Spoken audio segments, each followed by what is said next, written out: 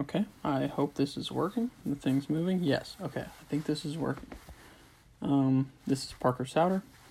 My partner is myself because I'm doing this a little late in the day, and I just got done with practice and off a call with a college coach. So this is a little last minute, but it will be professional nonetheless, because that is what we strive for here. So the podcast I chose was the psychology podcast, the Invisibilia. I think I'm saying that the way they said it. Fearless, about fear and how that plays a role in our society today. So let's jump right into it. The first question there is, do you think we need fear anymore to navigate the modern world, or is fear still useful even today?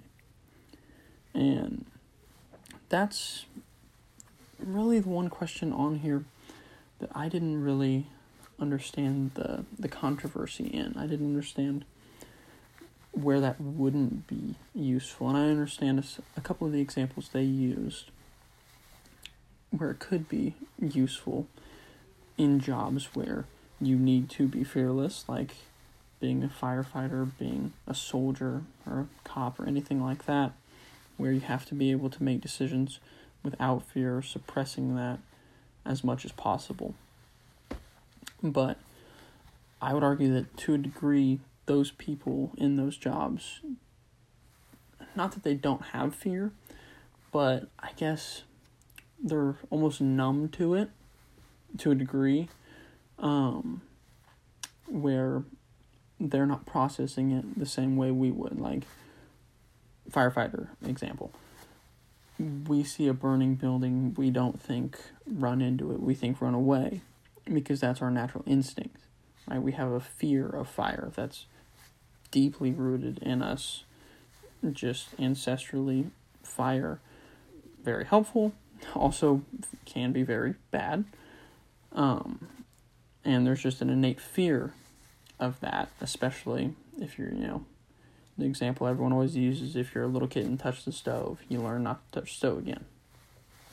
So I think, yes, it is very important in our modern world and is useful.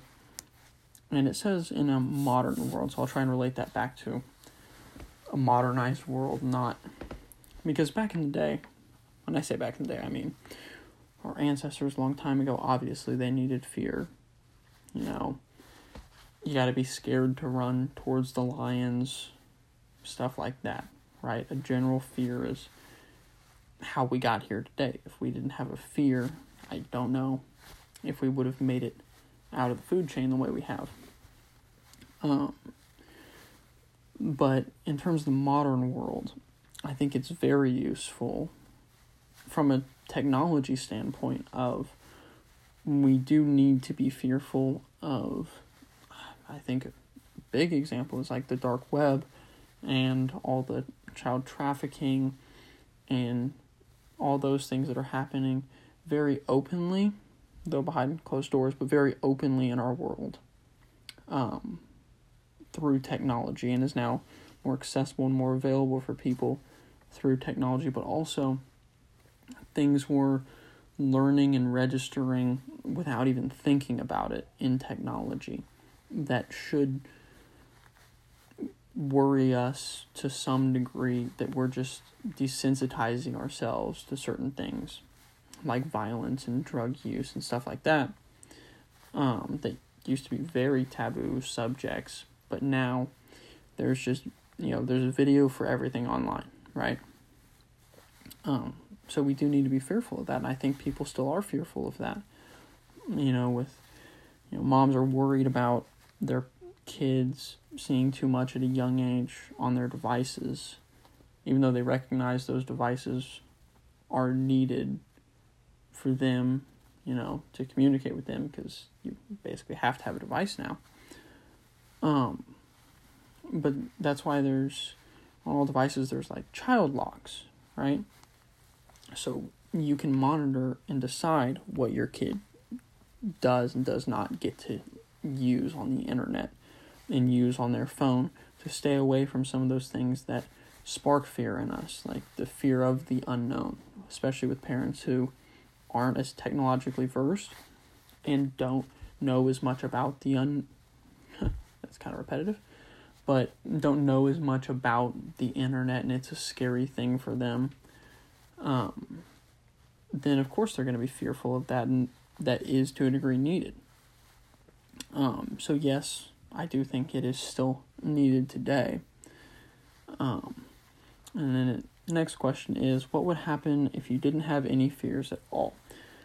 So with that really made me think of the example they talked about kind of halfway through the podcast, I think, maybe about a third of the way, about a woman they referred to just as SM, who didn't register fear the same way most of us do.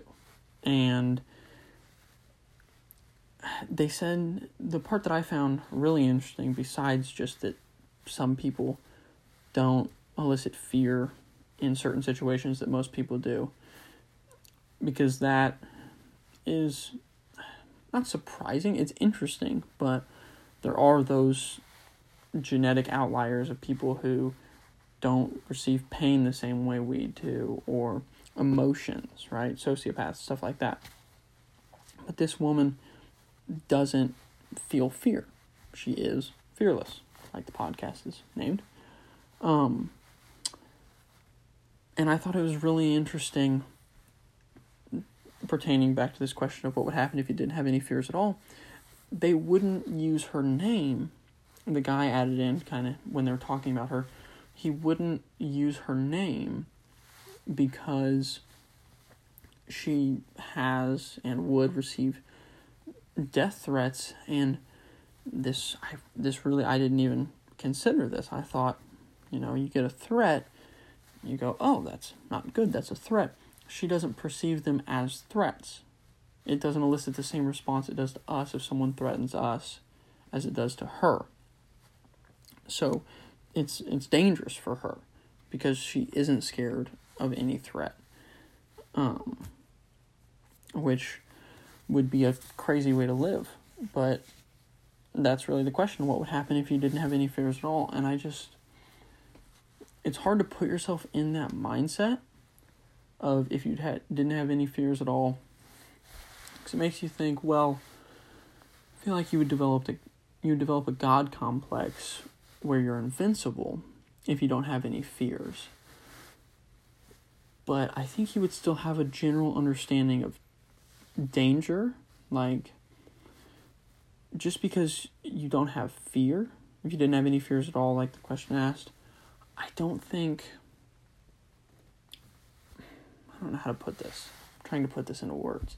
I don't think you would be at the top of a building and truly believe that I can jump off this building and survive.